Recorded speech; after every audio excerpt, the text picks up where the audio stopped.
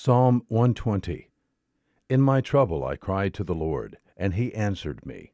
Deliver my soul, O Lord, from lying lips, from a deceitful tongue.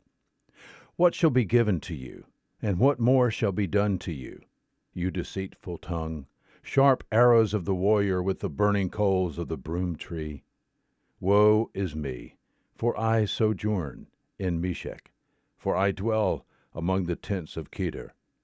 Too long has my soul had its dwelling with those who hate peace. I am for peace, but when I speak, they are for war. Psalm 120.